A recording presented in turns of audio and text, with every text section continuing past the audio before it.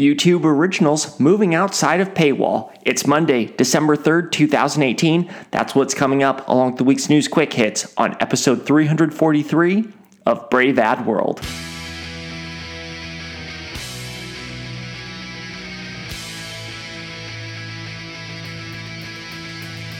New consumers, new media, new strategies.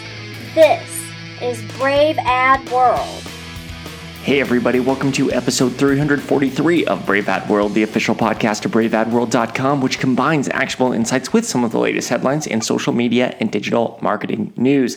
Every week, or as close to it as I can, I take the top stories, provide a recap, and then share insights as to what those stories might mean to us as marketers. My name is Taylor Wiggert, and back after a Thanksgiving break here in the United States.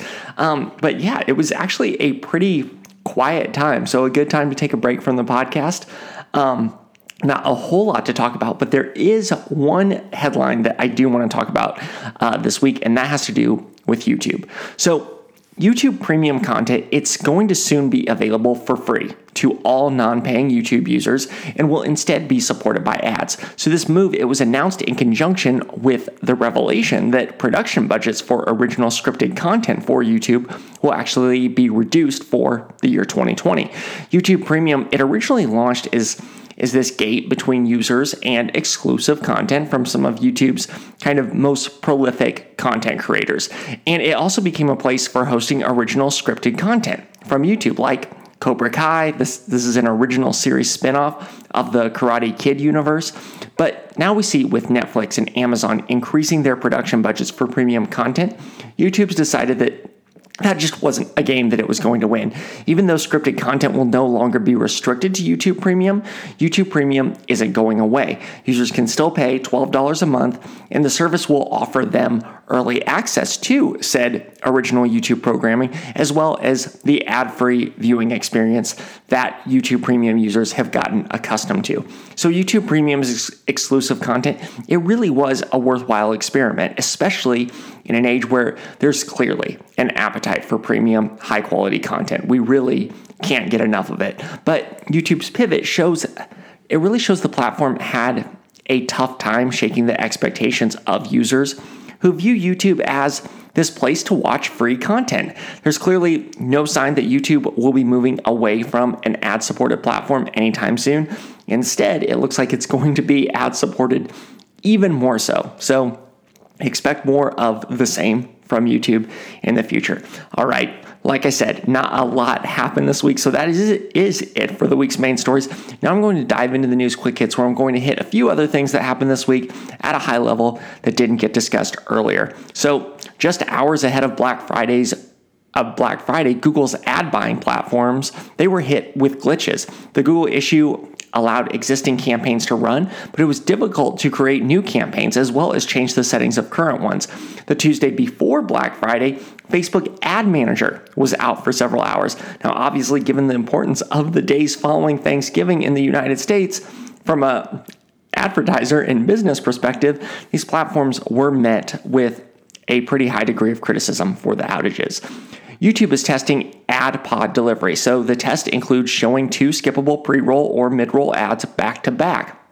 Currently, the test is limited to desktop, but showing the ads back-to-back, it shows that a reduction in ad breaks for the rest of the video. A hearing aimed to delve deeper into Facebook's data privacy practices was held this week with representatives from the UK, Canada, Ireland, Brazil, Argentina, Singapore, Belgium, France, and Latvia. The one key representative missing was Facebook CEO Mark Zuckerberg. He declined an invitation to attend and instead sent Richard Allen, Facebook's VP of Public Policy. Not too many revelations came out of this, but one of the key revelations was that Facebook may have been notified of the potential for Russian manipulation of the platform as early as October 2014. Facebook and Instagram, they have passed the first test for them to achieve Media Rating Council accreditation. The first test is an audit of Facebook's and Instagram's internal data collection process. The next step, it's going to be for the MRC, Media Rating Council, to approve Facebook and Instagram's approach to sharing data with third-party measurement platforms. The move, it's significant because Facebook is one of the first really closed platforms to make it this far in achieving MRC accreditation.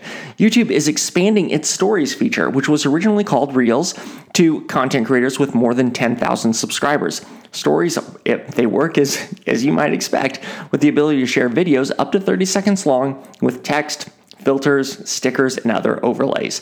Facebook is no longer going to include publisher advertising in its political ad archive. So, publishers who boost their posts, they won't be archived in the same way ads from political candidates are. The archive, it was started following revelations of foreign actors using Facebook to affect elections in the US. After that, though, Facebook added a rule that any ad promoting political content would be placed in this archive that states who paid for the ads and the demographics the ads targeted. Initially, this included political articles promoted by publishers, but Facebook was met with criticism for categorizing them the same way as they do political actors. So Facebook, it's no longer doing that. All right, that's it for episode 343 of Brave Ad World. Pretty short episode after Thanksgiving, but before I let you go, I always love hearing from you. Send questions, comments, let me know what you like, let me know what you don't like to braveadworld@gmail.com. And if you get a chance, rate and review this podcast on iTunes or your platform of choice. It helps me know what you think, and it helps others find the podcast. I can be found on Twitter at TWiegert. That's TWIEGERT. You can also check braveadworld.com, where I occasionally share personal thoughts and insight on marketing. As always, thanks for listening. Have a great week. Thanks for listening. For more, check out braveadworld.com.